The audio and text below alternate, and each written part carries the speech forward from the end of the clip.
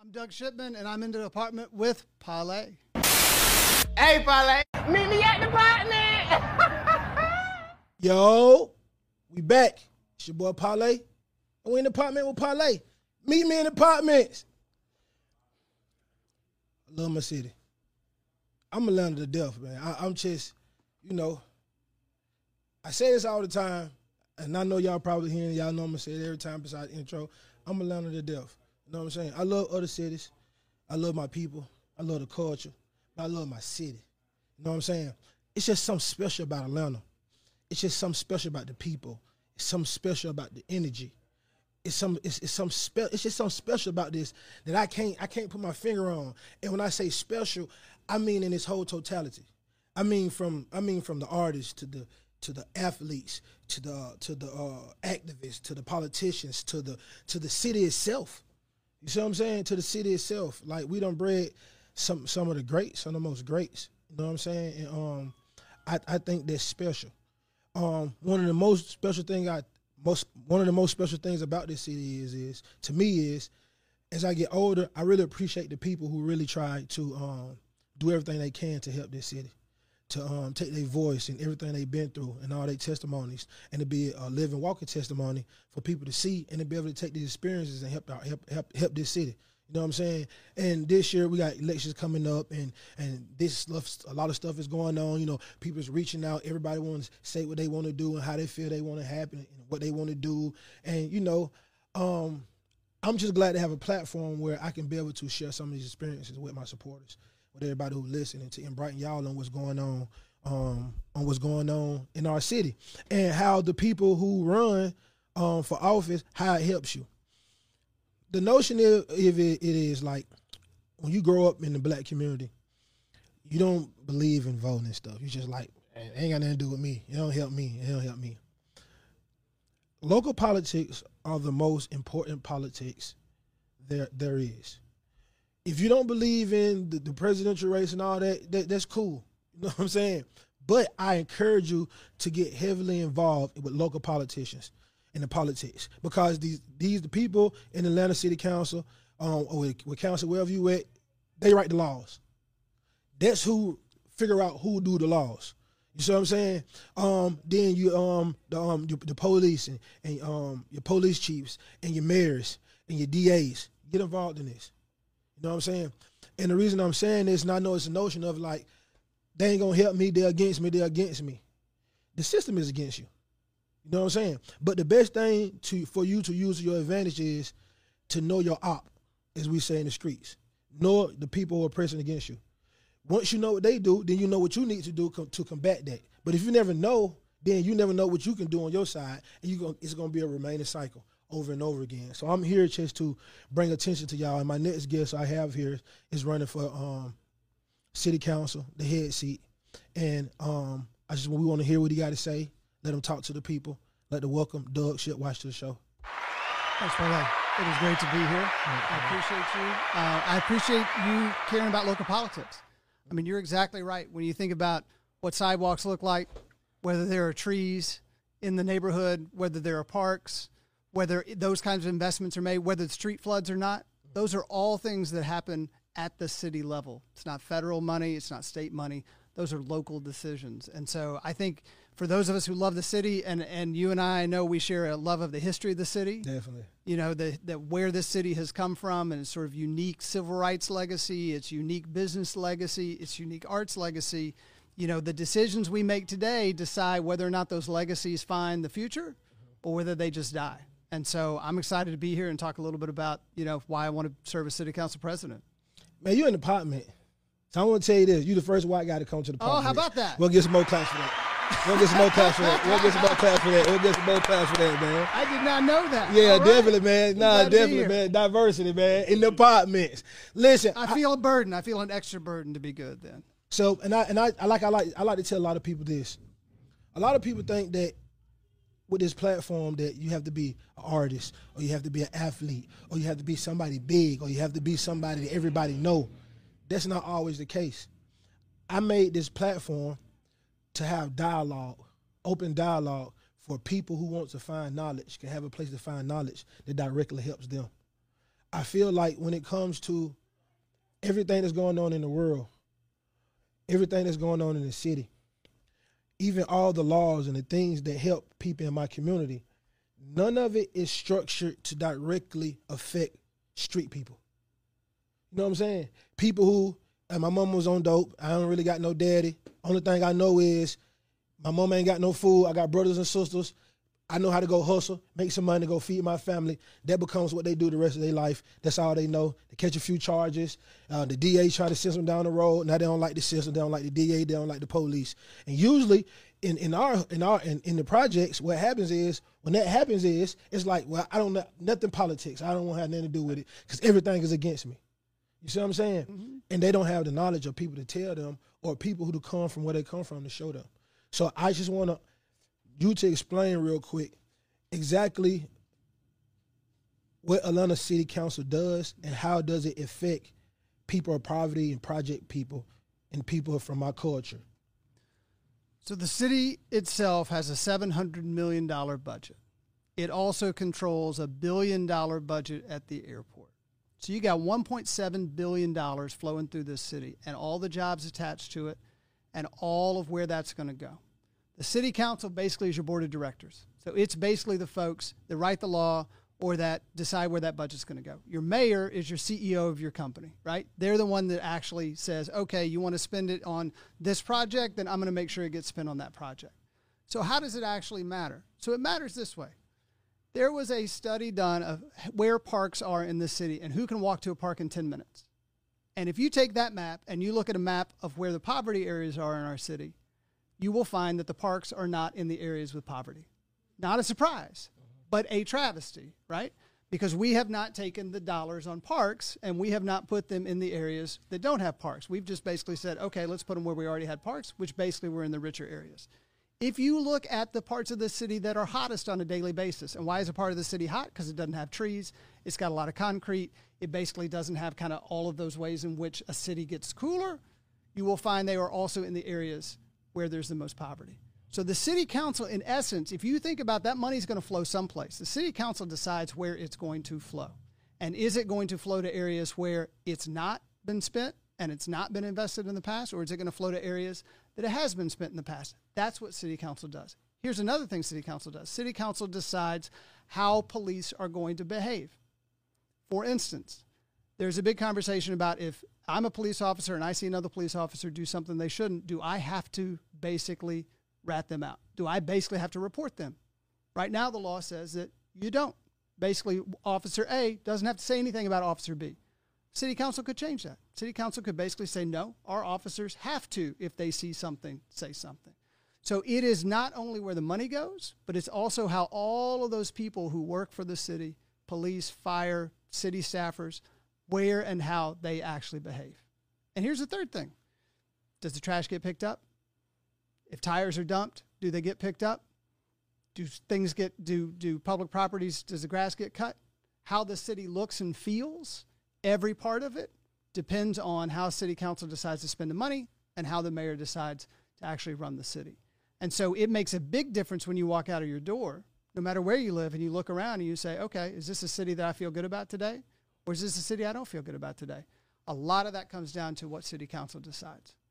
Okay, so in the sense of what you said, if somebody was, let's just say from Bankhead, yep, and they want to get into it, and they want to get, okay, it's Atlanta City Council, let me find out who I want to support. Their focus needs to be, first they need to find out the things that they want in their community. Right. We want the parks around here, because the reason I say this, it's a lot of parks around these areas that are tore down. That the field, don't nobody do nothing with the fields. They got gyms, nothing, and it's a lot of new youth recreation programs. They got football, basketball, baseball. They don't have a lot of places to go, right? Because most of the fields are already owned by the city. Yep. You see what I'm saying? So people like that need to figure out who's, okay, Doug, are you with this? Getting these parts together. Are you with putting this together? We want this in our community. We want this.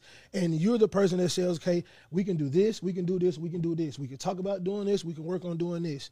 So that's how they can come to you and be like, this is what we're going to do. And then the person that fits more to what you want to do, 9 times out of 10, that'll be the person that you want to vote for. That's exactly right. And it can be very simple stuff that's big. Believe it or not, I played hoops in college.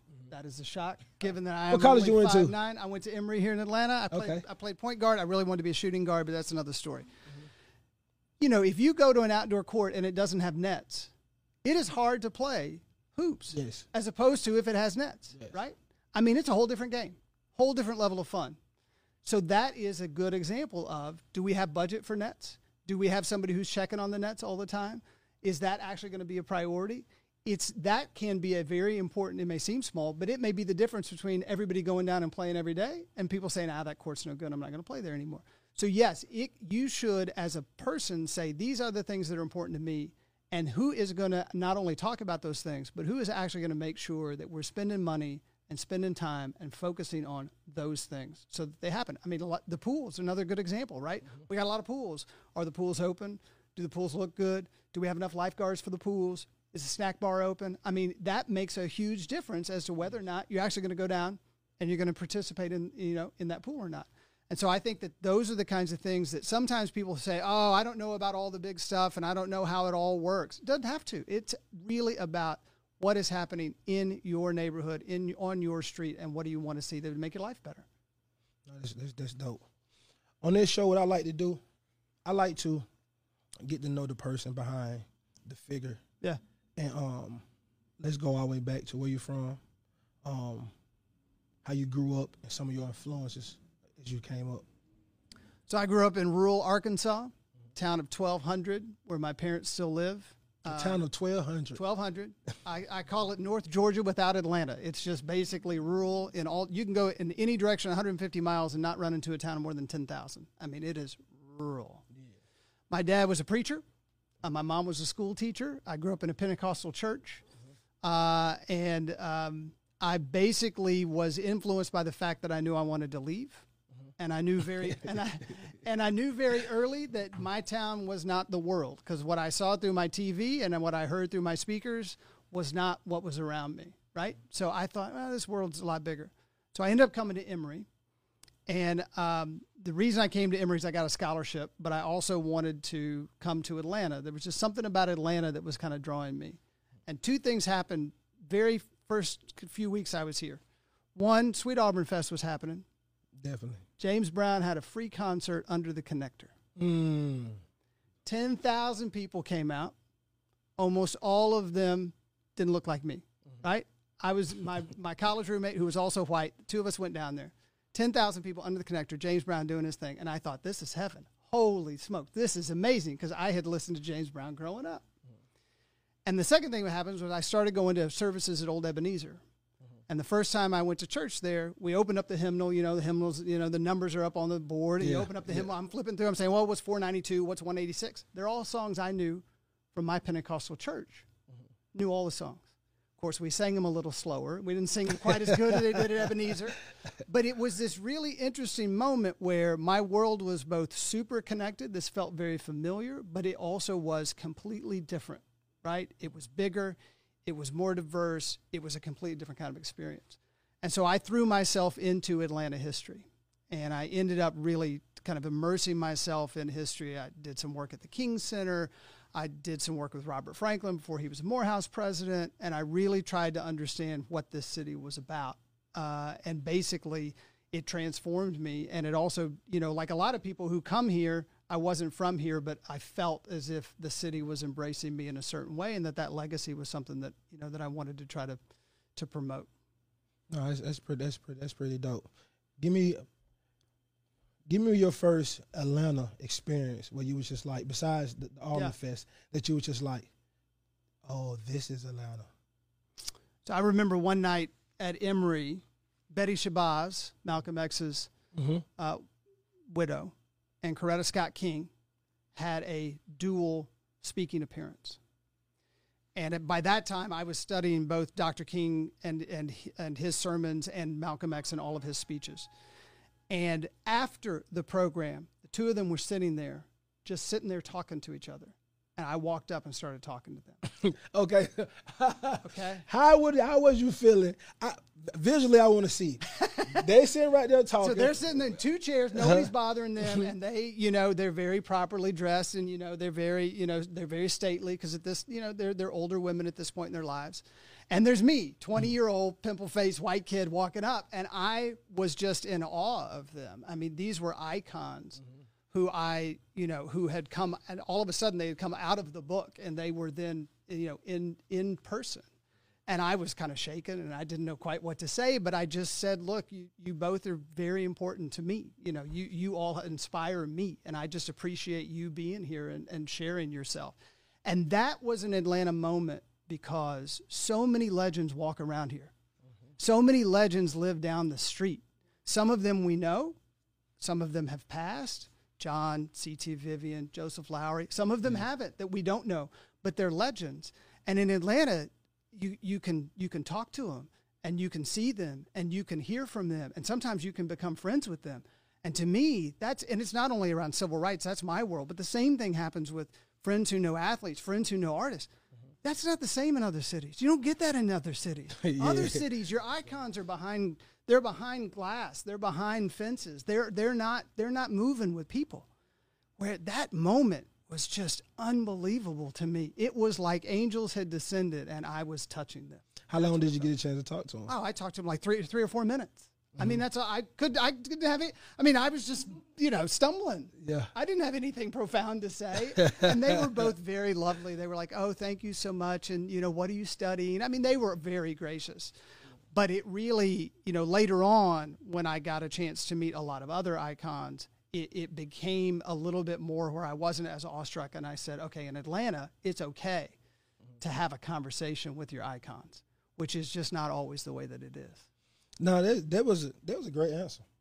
Really, that was a really great answer. Really, that was a really great because you saying that it is. You can just be outside driving and stop by the corner store and just see a rapper just walk out of it. Yep. And you like, it's a little baby. You look outside, you see a Lambo, you like, baby. Like this is Atlanta, and that definitely was a great answer. Okay, tell me this. How did you get into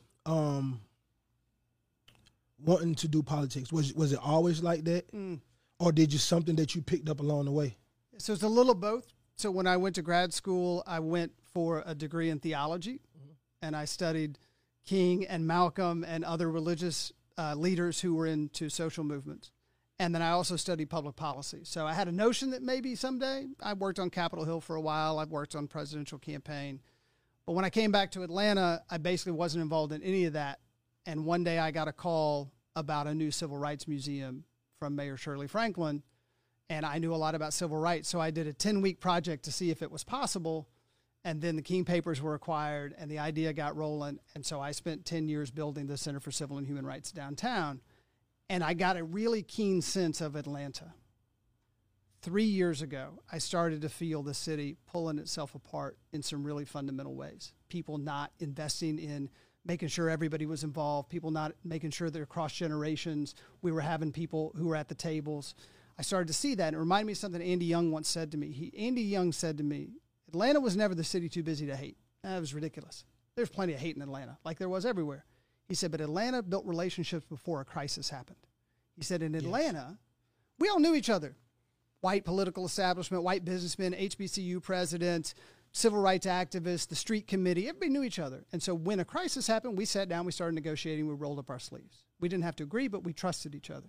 He said, in other cities, I spent weeks helping them build relationships because they didn't know each other. And so they didn't have the relationships for a crisis. And I started to sense that we weren't building the relationships before the crisis, that these kind of conversations were not happening as much as they should. And because of that, when the crises have now happened, right? Racial justice, COVID, what we've seen with the economy, right? When these things have happened, we don't have those same relationships. And so we feel the city trying to pull itself apart. And to me, trying to make sure that we not only make good decisions about where we spend our money, but we make good decisions about who's deciding who's spending our money is what we need right now. Because otherwise, the city might not be the Atlanta that we know. It might just be any other city. We don't want that to need that. And one thing I want to say here, just listening to you, and I know we don't talk previously, but I just want to say thank you for always being a part of our culture. Because everything I'm hearing you saying, even from way back then, you always been rooted into what was going on. And by Atlanta being a black city, and by you coming to this city and then building all these centers, going to Ebenezer, being involved into our community, I think it's real special now. Because I'm pretty sure that you know that Atlanta has never had a white president of Atlanta City Council. Well, I had 25 years ago. Well, 25 years. White, yeah, okay. White mayor's been 50-something years. It's been a long time.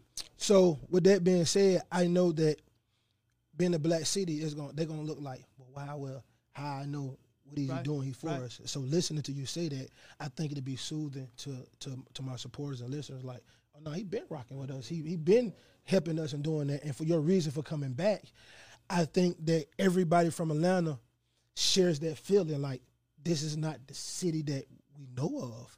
Like, yeah, we popping. Yeah, Atlanta probably is movies. We the most popular music.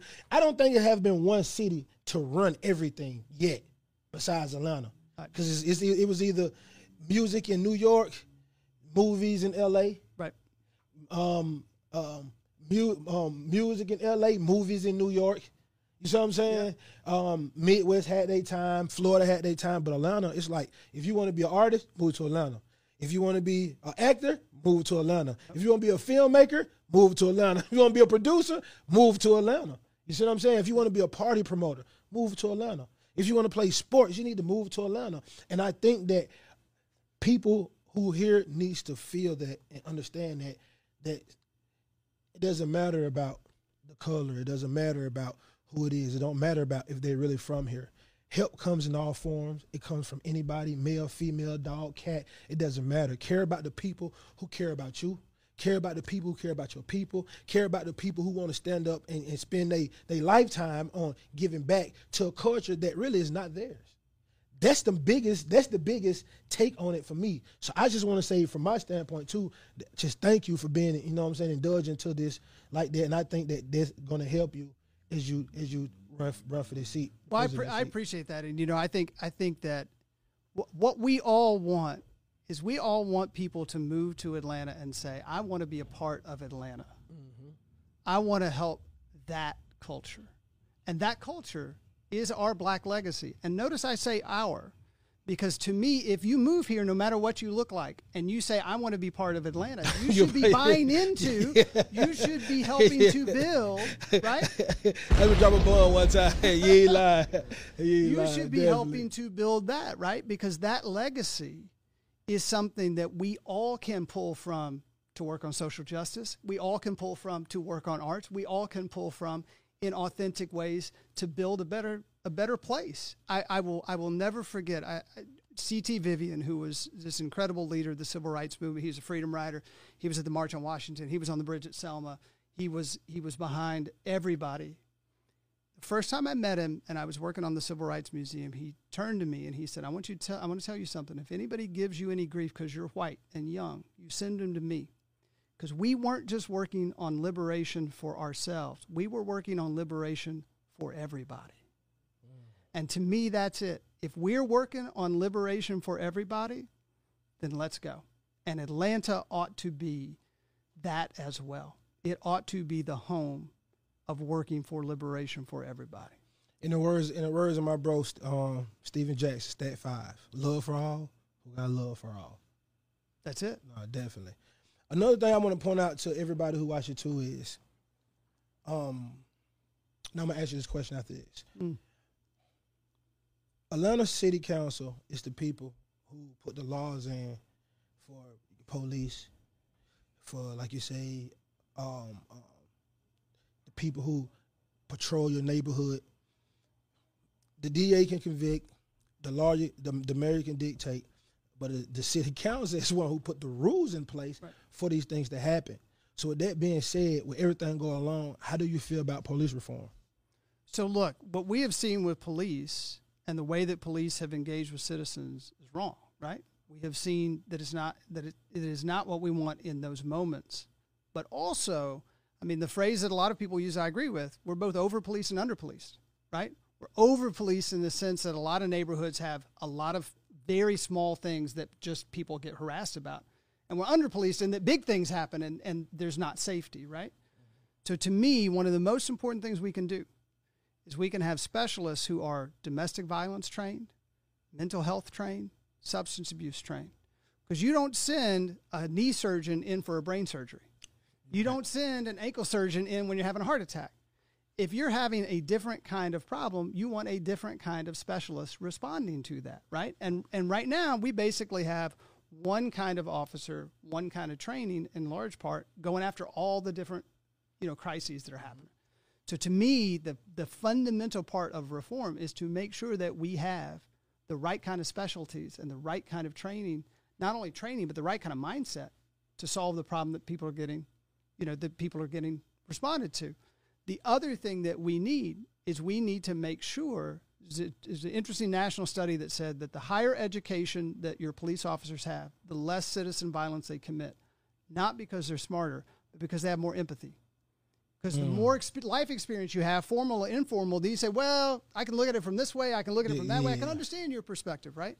So we need to make sure that we are helping our officers to get a lot of education so that they actually develop a lot of empathy. Did you know that our fire department actually, the chief, everybody who reports to the chief and everybody who reports to them, top 3 levels all have a master's degree. All of them have a master's degree. If you're on the fire department, you can get more education every year, and the Fire Foundation helps you. Fire and Rescue Foundation helps you get it. We should be doing the same thing with police, so that the police can say, "Well, I can see this from a lot of different angles. You know what? I'm going to come at it from this way." Instead of just saying, "You know what? I'm in this situation, and I only have one way to try to solve it." So to me, police reform means that we have almost kind of different skill sets within our police that basically can handle different kinds of situations. That's a great question. Let me ask you this. When you talk about the specialists, are you talking about in-house or third party? I think it can be both. I mean, we've seen third party have great success with our homeless population, building relationships, building trust, and then helping folks who want to come off the street, have a pathway off the street. Those are outside of the police force. Then you see some departments, and I think there are some specialties where you probably do want them inside the police force. I mean, if somebody is having a mental health situation, they can be a danger to others, right? And so you probably want somebody who is a police officer but who's specially trained so that they try to every other kind of intervention that they can before they try a violent one. And so I think it depends on exactly the kind of situation of what the skill is. Well, you know how to answer them questions. I ain't lying, but they on point, because the reason I'm asking you this is because I'll say we because we want to know. Yeah, of course. We want to know what's your plan. We want to know how you're going to act if they doing this. Because like you said, if you get somebody who has syndrome in the black community, but they're conscious. But then they suffer all the things that you suffer from being from the projects. Then they also suffer the picking on and the difference, that how different they are, and people saying, "Oh, you wrong with this." All that plays a factor in that. So when a situation goes on and somebody comes, like you say, they need to have sympathy with this person to figure out, understand why they acting like this and what they doing. And I think that's going to be the most important thing. It's about figuring out how the police deal with the people in the community. You know what I'm saying? And also with the community, taking care of the community. And what I mean when I say that is that, like, if people commit crimes in the community, a lot of people should be like, they ain't my call. Right. They ain't doing it to me. Right. Well, I ain't worried about it. When you continue to let people do that, then you get more policing. Now the police are way more aggressive. Now they doing extra stuff. So now you got a car, like he got a car, but you work a job, but y'all stay in the same place. So now you finna get treated like these people get treated. You see what I'm saying? So I think on our end, we need to do more of policing our own community, so the police don't have to police us. And it's trust, right? Part of it's trust. I mean, part of it is that folks say, well, it's not my thing because I don't trust to make a call. I don't trust to outreach to anybody. And look, this is personal for me because my wife's an ER doc at Grady. My wife catches when things go bad.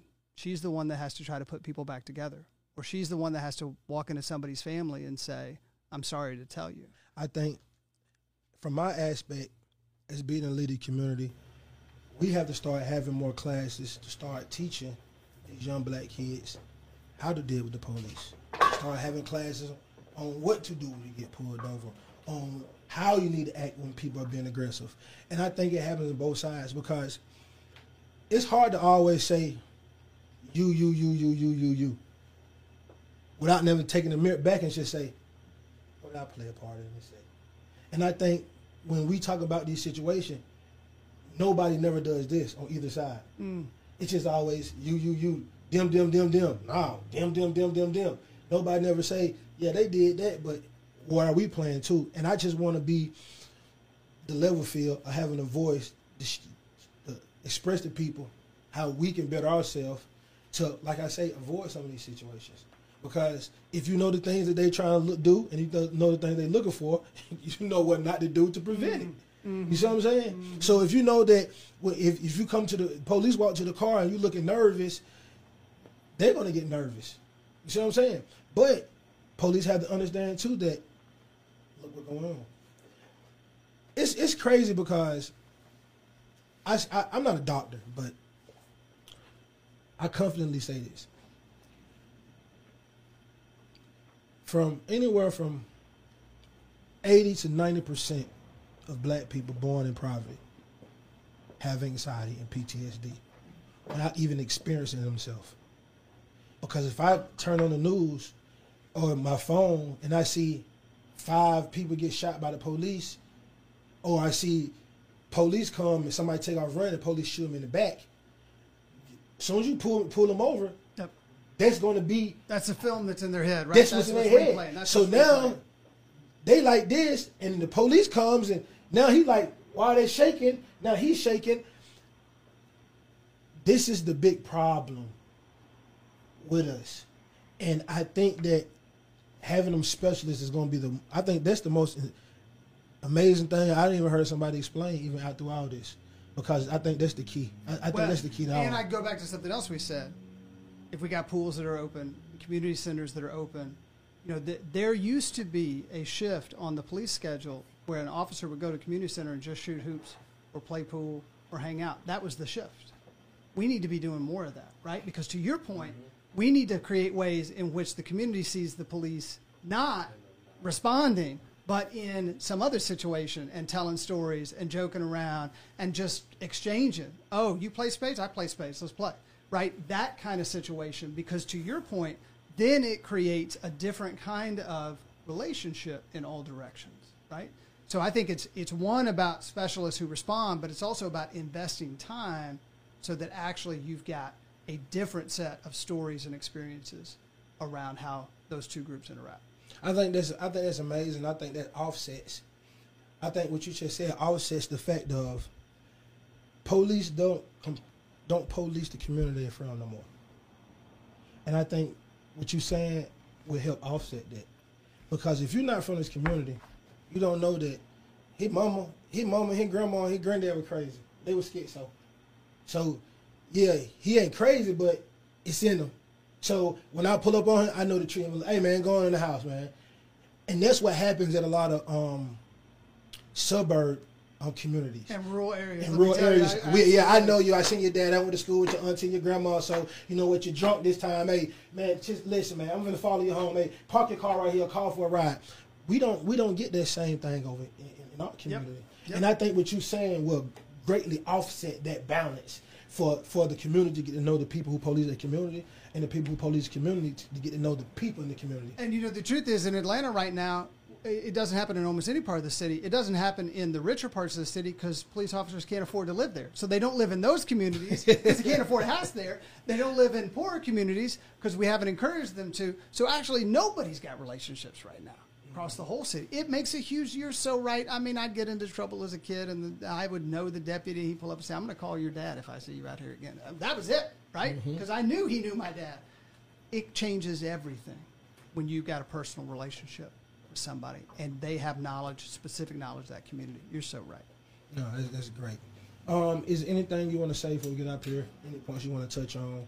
anything that you want to speak on that we haven't got a chance to speak on and touch on? You know, the only thing that I'd say is, you know, I think one of the things we've got to change in Atlanta is that Atlanta has grown. It's gotten all kinds of, you know, international publicity. People know it. But when we came into COVID, we had 25% poverty in the city of Atlanta. We had 125,000 people living in the city who were in poverty. We cannot be satisfied with that. We have to stop saying if we're growing and if we're famous and if we're on the front page of, you know, cool magazines, then Atlanta's making it.